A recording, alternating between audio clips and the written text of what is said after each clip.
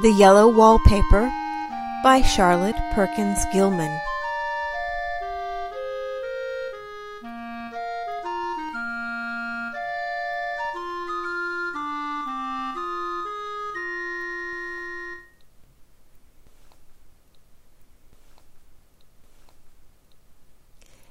It is very seldom that mere ordinary people like John and myself secure ancestral halls for the summer. A colonial mansion, a hereditary estate, I would say a haunted house, and reach for the height of romantic felicity, but that would be asking too much of fate. Still, I will proudly declare that there is something queer about it. Else, why should it be so cheaply let? And why have stood so long untenanted? John laughs at me, of course, but one expects that in marriage. John is practical in the extreme. He has no patience with faith, an intense horror of superstition, and he scoffs openly at any talk of things not to be felt and seen and put down in figures. John is a physician, and perhaps, I would not say it to a living soul, of course, but this is dead paper and a great relief to my mind. Perhaps that is one reason I do not get well faster. You see, he does not believe I am sick. And what can one do? If a physician of high standing, and one's own husband, assures friends and relatives that there is really nothing the matter with one but temporary nervous depression, a slight hysterical tendency, what is one to do? My brother is also a physician, and also of high standing, and he says the same thing. So I take phosphates or phosphites, whichever it is, and tonics and journeys and air and exercise, and am absolutely forbidden to work until I am well again. Personally, I disagree with their ideas. Personally, I believe that congenial work, with excitement and change, would do me good. But what is one to do? I did write for a while in spite of them, but it does exhaust me a great deal, having to be so sly about it, or else meet with heavy opposition. I sometimes fancy that in my condition, if I had less opposition and more society and stimulus, but John says the very worst thing I can do is to think about my condition, and I confess it always makes me feel bad. So I will let it alone and talk about the house. The most beautiful place. It is quite alone, standing well back from the road, quite 3 miles from the village. It makes me think of English places that you read about, for there are hedges and walls and gates that lock, and lots of separate little houses for the gardeners and people. There is a delicious garden. I never saw such a garden. Large and shady, full of box-bordered paths, and lined with long grape-covered arbors with seats under them. There were greenhouses, too, but they are all broken now. There was some legal trouble, I believe, something about the heirs and co-heirs. Anyhow, the place has been empty for years. That spoils my ghostliness, I am afraid, but I don't care. There is something strange about the house. I can feel it. I even said so to John one moonlight evening, but he said what I felt was a draught, and shut the window. I get unreasonably angry with John sometimes. I'm sure I never used to be so sensitive. I think it is due to this nervous condition. But John says if I feel so, I shall neglect proper self-control, so I take pains to control myself, before him at least, and that makes me very tired. I don't like our room a bit. I wanted one downstairs that opened on the piazza and had roses all over the window, and such pretty old-fashioned chintz hangings, but John would not hear of it. He said there was only one window and not room for 2 beds, and no near room for him if he took another. He is very careful and loving, and hardly lets me stir without special direction. I have a scheduled prescription for each hour in the day. He takes all care from me, and so I feel basely ungrateful not to value it more. He said we came here solely on my account, that I was to have perfect rest and all the air I could get.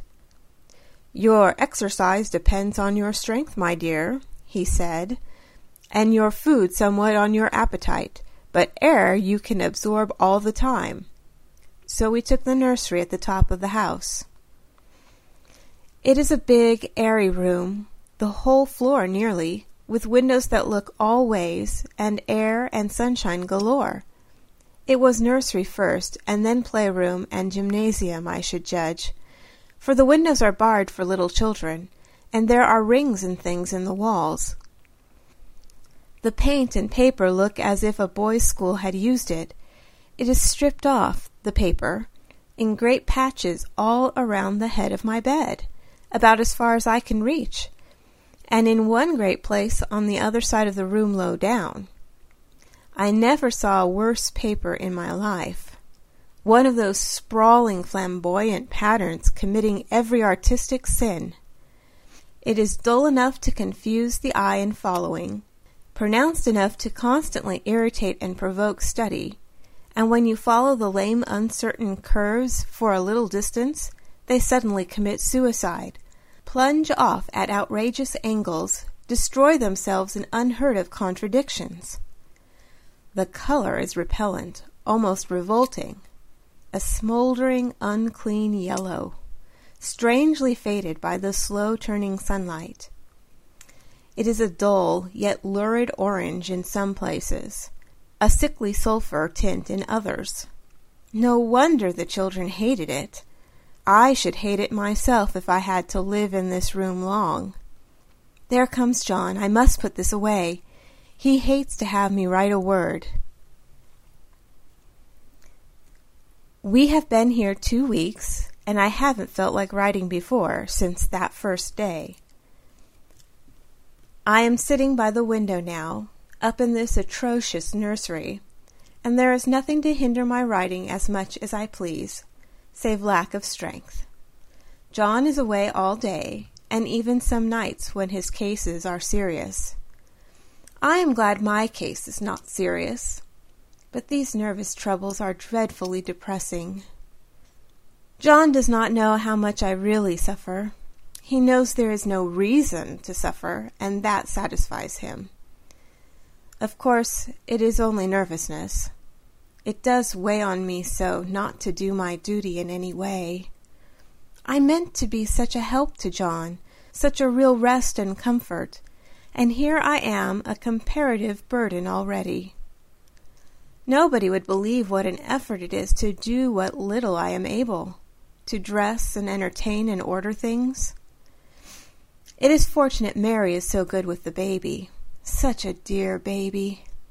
And yet, I cannot be with him. It makes me so nervous. I suppose John never was nervous in his life. He laughs at me so about this wallpaper.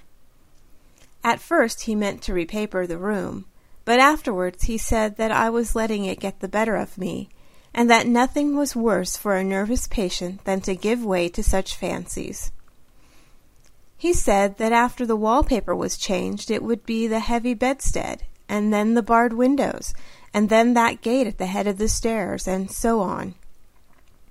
"You know the place is doing you good," he said, "and really, dear, I don't care to renovate the house for just a 3 months' rental." "Then do let us go downstairs," I said. "There are such pretty rooms there."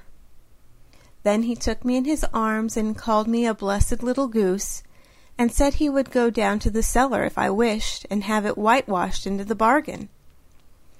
But he is right enough about the beds and windows and things. It is an airy and comfortable room as any one need wish, and of course I would not be so silly as to make him uncomfortable just for a whim. I'm really getting quite fond of the big room, all but that horrid paper. Out of one window I can see the garden, those mysterious deep-shaded arbors, the riotous old-fashioned flowers, and bushes and gnarly trees. Out of another, I get a lovely view of the bay and a little private wharf belonging to the estate. There is a beautiful shaded lane that runs down there from the house. I always fancy I see people walking in these numerous paths and arbors, but John has cautioned me not to give way to fancy in the least. He says that with my imaginative power and habit of story-making, a nervous weakness like mine is sure to lead to all manner of excited fancies, and that I ought to use my will and good sense to check the tendency. So I will try. I think sometimes that if I were only well enough to write a little, it would relieve the press of ideas and rest me. But I find I get pretty tired when I try. It is so discouraging not to have any advice and companionship about my work. When I get really well, John says we will ask Cousin Henry and Julia down for a long visit. But he says he would as soon put fireworks in my pillowcase as to let me have those stimulating people about now. I wish I could get well faster. But I must not think about that. This paper looks to me as if it knew what a vicious influence it had.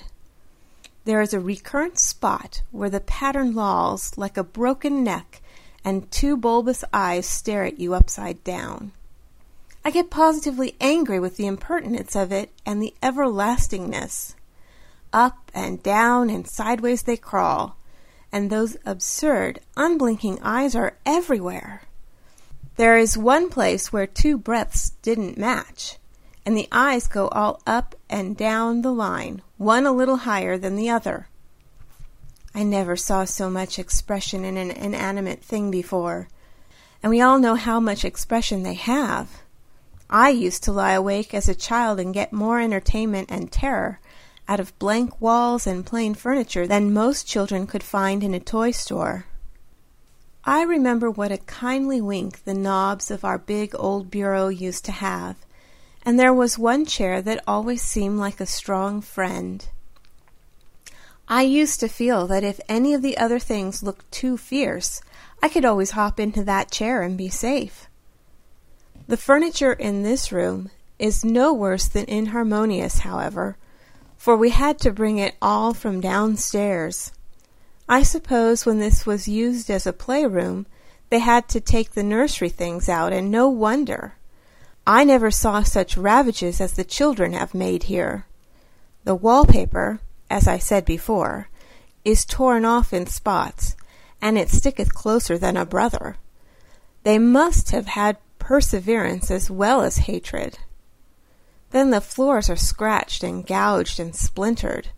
The plaster itself is dug out here and there, and this great heavy bed, which is all we found in the room, looks as if it had been through the wars.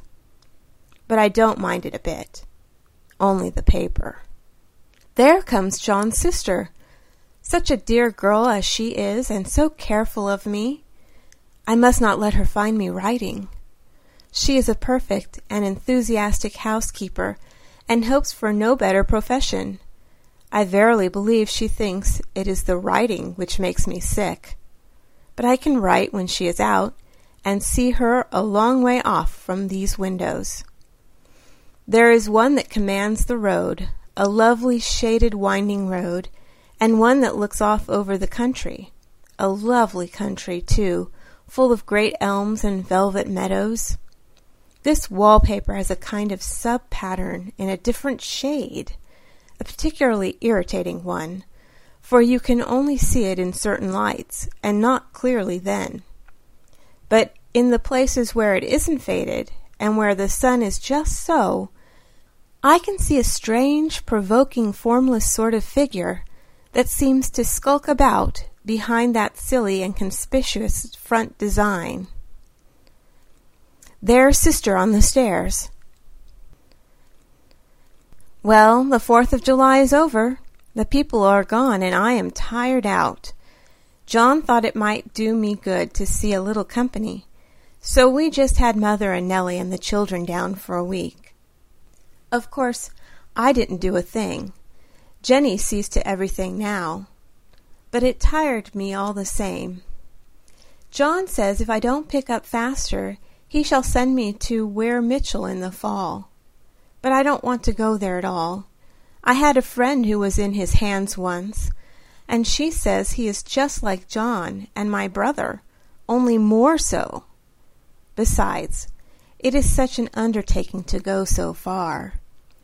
I don't feel as if it was worth while to turn my head over for anything, and I'm getting dreadfully fretful and querulous.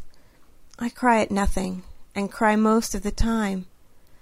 Of course, I don't when John is here, or anybody else, but when I am alone. And I am alone a good deal just now.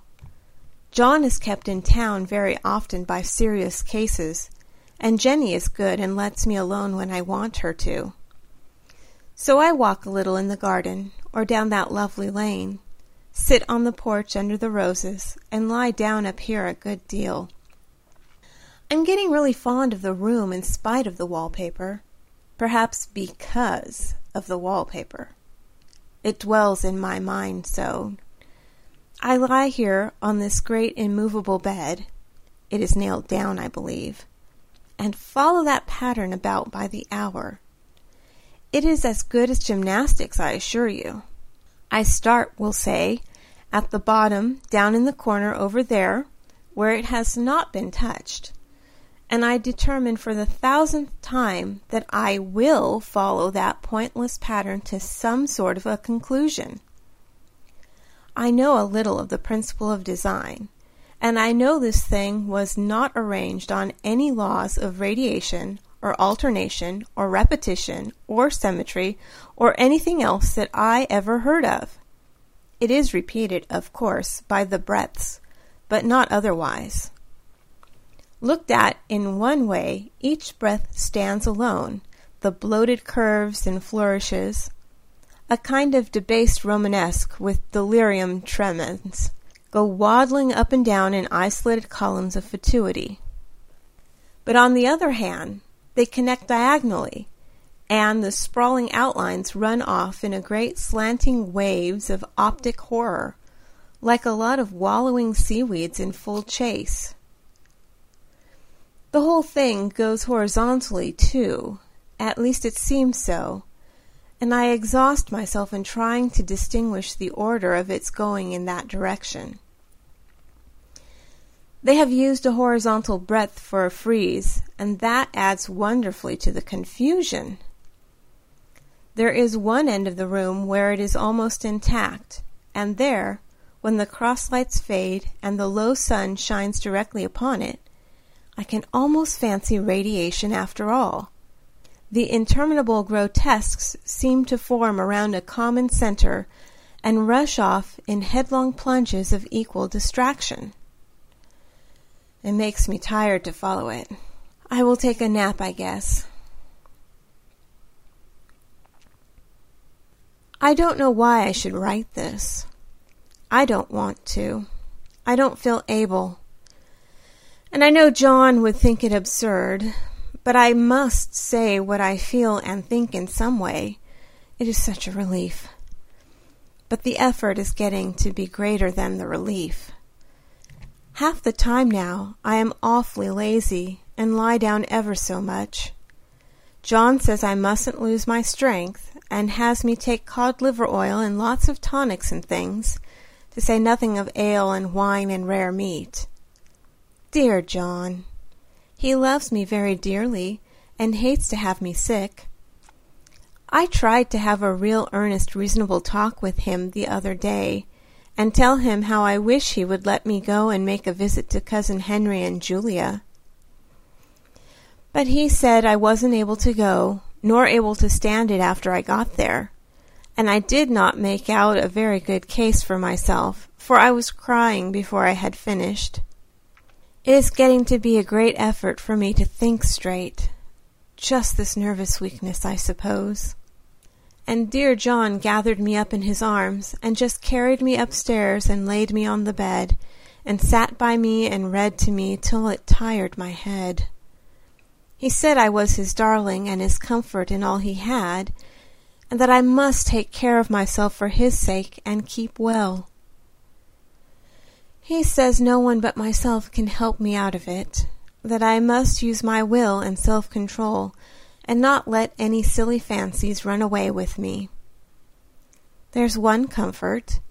The baby is well and happy, and does not have to occupy this nursery with this horrid wallpaper. If we had not used it, that blessed child would have. What a fortunate escape!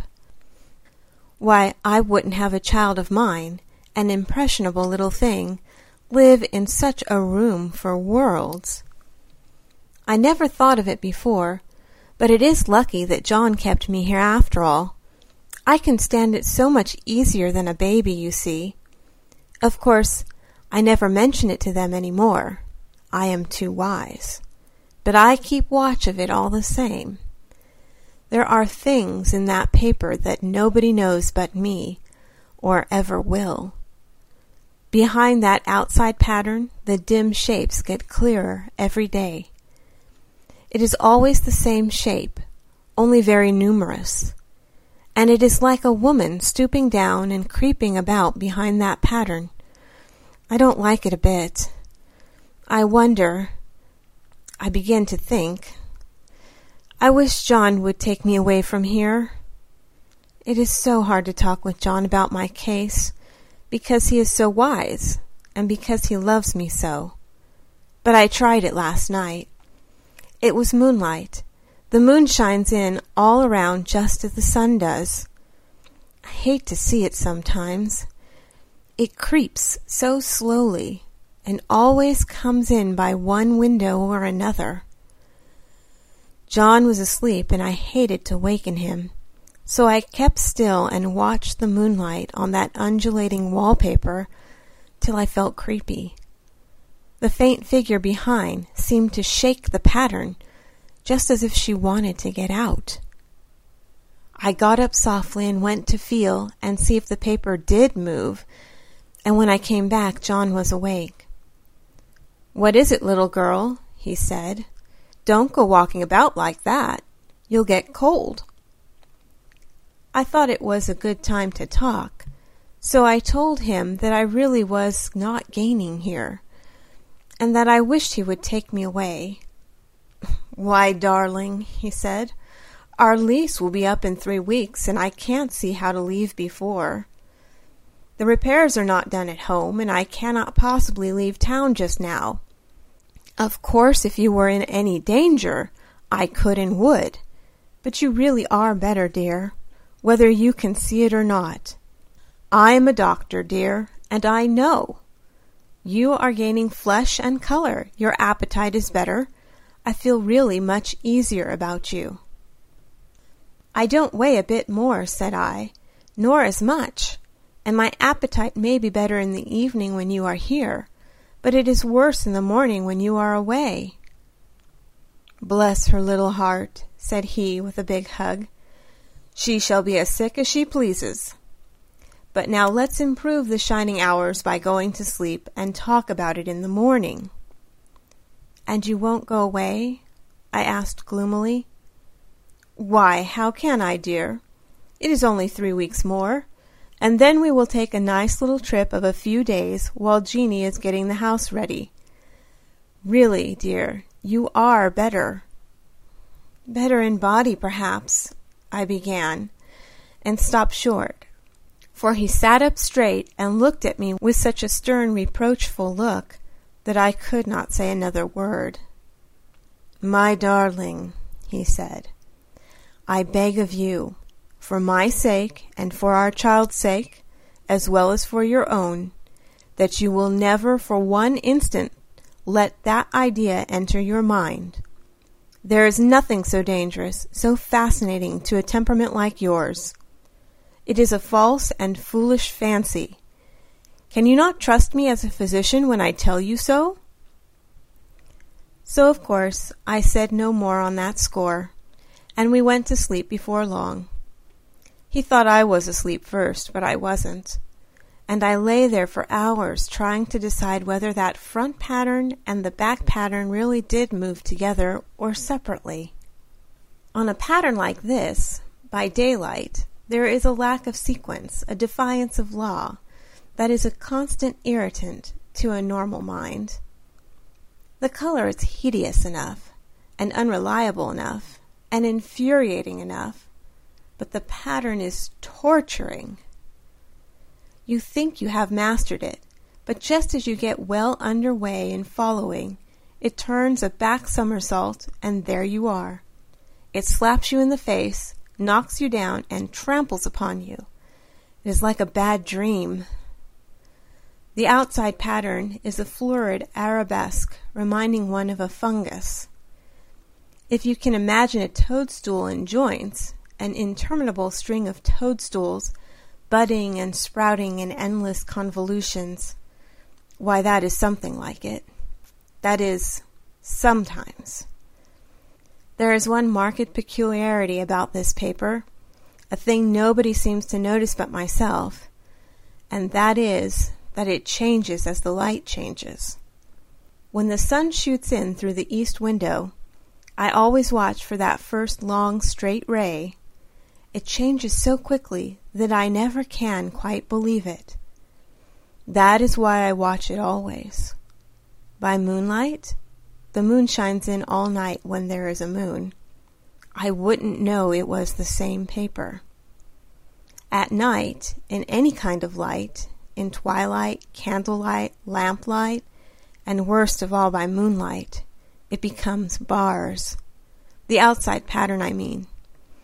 And the woman behind it is as plain as can be. I didn't realize for a long time what the thing was that showed behind, that dim sub-pattern, but now I am quite sure it is a woman. By daylight she is subdued, quiet. I fancy it is the pattern that keeps her so still. It is so puzzling. It keeps me quiet by the hour. I lie down ever so much now. John says it is good for me, and to sleep all I can. Indeed, he started the habit by making me lie down for an hour after each meal. It is a very bad habit, I am convinced, for you see, I don't sleep. And that cultivates deceit, for I don't tell them I'm awake. Oh, no. The fact is, I'm getting a little afraid of John. He seems very queer sometimes, and even Jeannie has an inexplicable look. It strikes me occasionally, just as a scientific hypothesis, that perhaps it is the paper. I have watched John when he did not know I was looking, and come into the room suddenly on the most innocent excuses, and I've caught him several times looking at the paper. And Jeannie, too. I caught Jeannie with her hand on it once. She didn't know I was in the room, and when I asked her in a very quiet voice, with the most restrained manner possible, what she was doing with the paper, she turned around as if she had been caught stealing, and looked quite angry, asked me why I should frighten her so. Then she said that the paper stained everything it touched, that she had found yellow smooches on all my clothes and John's, and she wished we would be more careful. Did not that sound innocent? But I know she was studying that pattern, and I am determined that nobody shall find it out but myself. Life is very much more exciting now than it used to be. You see, I have something more to expect, to look forward to watch. I really do eat better, and am more quiet than I was. John is so pleased to see me improve. He laughed a little the other day, and said I seemed to be flourishing in spite of my wallpaper. I turned it off with a laugh. I had no intention of telling him it was because of the wallpaper. He would make fun of me. He might even want to take me away. I don't want to leave now until I have found it out. There is a week more, and I think that will be enough. I'm feeling ever so much better. I don't sleep much at night, for it is so interesting to watch developments, but I sleep a good deal in the daytime. In the daytime, it is tiresome and perplexing. There are always new shoots on the fungus, and new shades of yellow all over it. I cannot keep count of them, though I have tried conscientiously. It is the strangest yellow, that wallpaper. It makes me think of all the yellow things I ever saw. Not beautiful ones like buttercups, but old, foul, bad yellow things. But there is something else about that paper. The smell. I noticed it the moment we came into the room, but with so much air and sun it was not bad. Now we have had a week of fog and rain, and whether the windows are open or not, the smell is here. It creeps all over the house. I find it hovering in the dining room, skulking in the parlor, hiding in the hall, lying in wait for me on the stairs. It gets into my hair. Even when I go to ride, if I turn my head suddenly and surprise it, there is that smell. Such a peculiar odor, too. I have spent hours in trying to analyze it, to find what it smelled like. It is not bad, at first, and very gentle, but quite the subtlest, most enduring odor I ever met. In this damp weather it is awful. I wake up in the night and find it hanging over me. It used to disturb me at first. I thought seriously of burning the house, to reach the smell. But now I am used to it. The only thing I can think of that it is like is the color of the wallpaper. A yellow smell. There is a very funny mark on this wall, low down, near the mopboard. A streak that runs round the room. It goes behind every piece of furniture except the bed, a long, straight, even smooch, as if it had been rubbed over and over. I wonder how it was done and who did it, and what they did it for. Round and round and round, round and round and round, it makes me dizzy. I really have discovered something at last. Through watching so much at night, when it changes so, I have finally found out. The front pattern does move, and no wonder. The woman behind shakes it. Sometimes I think there are a great many women behind, and sometimes only one, and she crawls around fast, and her crawling shakes it all over. Then, in the very bright spots, she keeps still, and in the very shady spots, she just takes hold of the bars and shakes them hard. And she is all the time trying to climb through, but nobody could climb through that pattern. It strangles so. I think that is why it has so many heads. They get through, and then the pattern strangles them off and turns them upside down and makes their eyes white.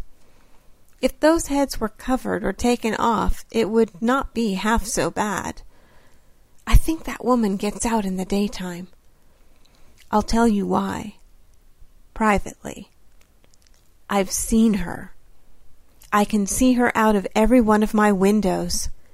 It is the same woman, I know, for she is always creeping, and most women do not creep by daylight. I see her on that long road under the trees, creeping along, and when a carriage comes, she hides under the blackberry vines. I don't blame her a bit. It must be very humiliating to be caught creeping by daylight. I always lock the door when I creep by daylight. I can't do it at night, for I know John would suspect something at once. And John is so queer now that I don't want to irritate him. I wish he would take another room. Besides, I don't want anybody to get that woman out at night but myself. I often wonder if I could see her out of all the windows at once. But turn as fast as I can only see out of one at one time. And though I always see her, she may be able to creep faster than I can turn. I have watched her sometimes away off in the open country, creeping as fast as a cloud shadow in a high wind. If only that top pattern could be gotten off from the under one. I mean to try it, little by little. I have found out another funny thing, but I shan't tell it this time. It does not do to trust people too much. There are only 2 more days to get this paper off, and I believe John is beginning to notice. I don't like the look in his eyes. And I heard him ask Jeanie a lot of professional questions about me. She had a very good report to give. She said I slept a good deal in the daytime. John knows I don't sleep very well at night, for all I'm so quiet. He asked me all sorts of questions, too, and pretended to be very loving and kind, as if I couldn't see through him. Still, I don't wonder he acts so, sleeping under this paper for 3 months. It only interests me, but I feel John and Jenny are secretly affected by it. Hurrah! This is the last day, but it is enough. John is to stay in town overnight and won't be out until this evening. Jeanie wanted to sleep with me, the sly thing, but I told her I should undoubtedly rest better for a night all alone. That was clever, for really I wasn't alone a bit. As soon as it was moonlight and that poor thing began to crawl and shake the pattern, I got up and ran to help her. I pulled and she shook. I shook and she pulled, and before morning we had peeled off yards of that paper. A strip about as high as my head and half around the room. And then, when the sun came and that awful pattern began to laugh at me, I declared I would finish it today. We go away tomorrow, and they are moving all my furniture down again to leave things as they were before. Jeanie looked at the wall in amazement, but I told her merrily that I did it out of pure spite at the vicious thing. She laughed and said she wouldn't mind doing it herself, but I must not get tired. How she betrayed herself that time. But I am here, and no person touches this paper but me. Not alive. She tried to get me out of the room. It was too patent. But I said it was so quiet and empty and clean now that I believed I would lie down again and sleep all I could, and not to wake me even for dinner. I would call when I woke. So now she is gone, and the servants are gone, and the things are gone, and there is nothing left but that great bedstead nailed down, with the canvas mattress we found on it. We shall sleep downstairs tonight, and take the boat home tomorrow. I quite enjoy the room, now it is bare again. How those children did tear about here! This bedstead is fairly gnawed. But I must get to work. I have locked the door and thrown the key down into the front path. I don't want to go out, and I don't want to have anybody come in till John comes. I want to astonish him. I've got a rope up here that even Jeanie did not find. If that woman does get out and tries to get away, I can tie her. But I forgot I could not reach far without anything to stand on. This bed will not move. I tried to lift and push it until I was lame, and then I got so angry I bit off a little piece at one corner, but it hurt my teeth. Then I peeled off all the paper I could reach standing on the floor. It sticks horribly, and the pattern just enjoys it. All those strangled heads and bulbous eyes and waddling fungus growths just shriek with derision. I am getting angry enough to do something desperate. To jump out of the window would be admirable exercise, but the bars are too strong even to try. Besides, I wouldn't do it. Of course not. I know well enough that a step like that is improper, and might be misconstrued. I don't like to look out of the windows even. There are so many of those creeping women, and they creep so fast. I wonder if they all come out of that wallpaper as I did. But I am securely fastened now by my well-hidden rope. You don't get me out in the road there. I suppose I shall have to get back behind the pattern when it comes night, and that is hard. It is so pleasant to be out in this great room and creep around as I please. I don't want to go outside. I won't, even if Jeanie asks me to. For outside you have to creep on the ground, and everything is green instead of yellow. But here I can creep smoothly on the floor, and my shoulder just fits in that long smooch around the wall, so I cannot lose my way. Why, there's John at the door. It's no use, young man, you can't open it. How he does call and pound.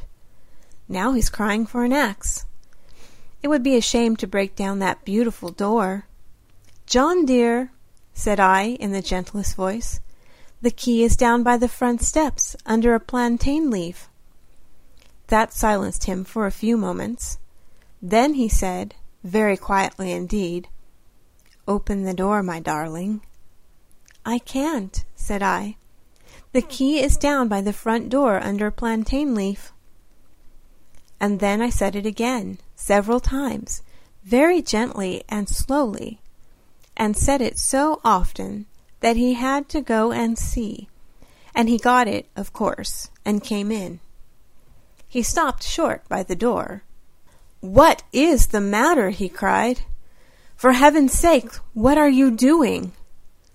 I kept on creeping just the same, but I looked at him over my shoulder. I've got out at last, said I, in spite of you and Jane, and I've pulled off most of the paper so you can't put me back. Now why should that man have fainted? But he did, and right across my path by the wall, so that I had to creep over him every time. Charlotte Perkins Gilman, Why I Wrote the Yellow Wallpaper. This article originally appeared in the October 1913 issue of The Forerunner. Many and many a reader has asked that. When the story first came out in the New England magazine about 1891, a Boston physician made protest in the transcript. Such a story ought not to be written, he said. It was enough to drive anyone mad to read it. Another physician, in Kansas, I think, wrote to say that it was the best description of incipient insanity he had ever seen, and, begging my pardon, had I been there? Now the story of the story is this. For many years I suffered from a severe and continuous nervous breakdown tending to melancholia, and beyond. During about the 3rd year of this trouble, I went, in devout faith and some faint stir of hope, to a noted specialist in nervous diseases, the best known in the country. This wise man put me to bed and applied the rest cure, to which a still good physique responded so promptly that he concluded there was nothing much the matter with me, and sent me home with solemn advice to live as domestic a life as far as possible, to have but 2 hours intellectual life a day, and never to touch pen, brush, or pencil again, as long as I lived. This was in 1887. I went home and obeyed those directions for some 3 months, and came so near the borderline of utter mental ruin that I could see over. Then, using the remnants of intelligence that remained, and helped by a wise friend, I cast the noted specialist's advice to the winds and went to work again. Work, the normal life of every human being. Work, in which is joy and growth and service, without which one is a pauper and a parasite, ultimately recovering some measure of power. Being naturally moved to rejoicing by this narrow escape, I wrote The Yellow Wallpaper, with its embellishments and additions, to carry out the ideal. I never had hallucinations or objections to my mural decorations, and sent a copy to the physician who so nearly drove me mad. He never acknowledged it. The little book is valued by alienists and as a good specimen of one kind of literature. It has, to my knowledge, saved one woman from a similar fate, so terrifying her family that they let her out into normal activity and she recovered. But the best result is this. Many years later, I was told that the great specialist had admitted to friends of his that he had altered his treatment of neurothesian since reading The Yellow Wallpaper. It was not intended to drive people crazy, but to save people from being driven crazy. And it worked.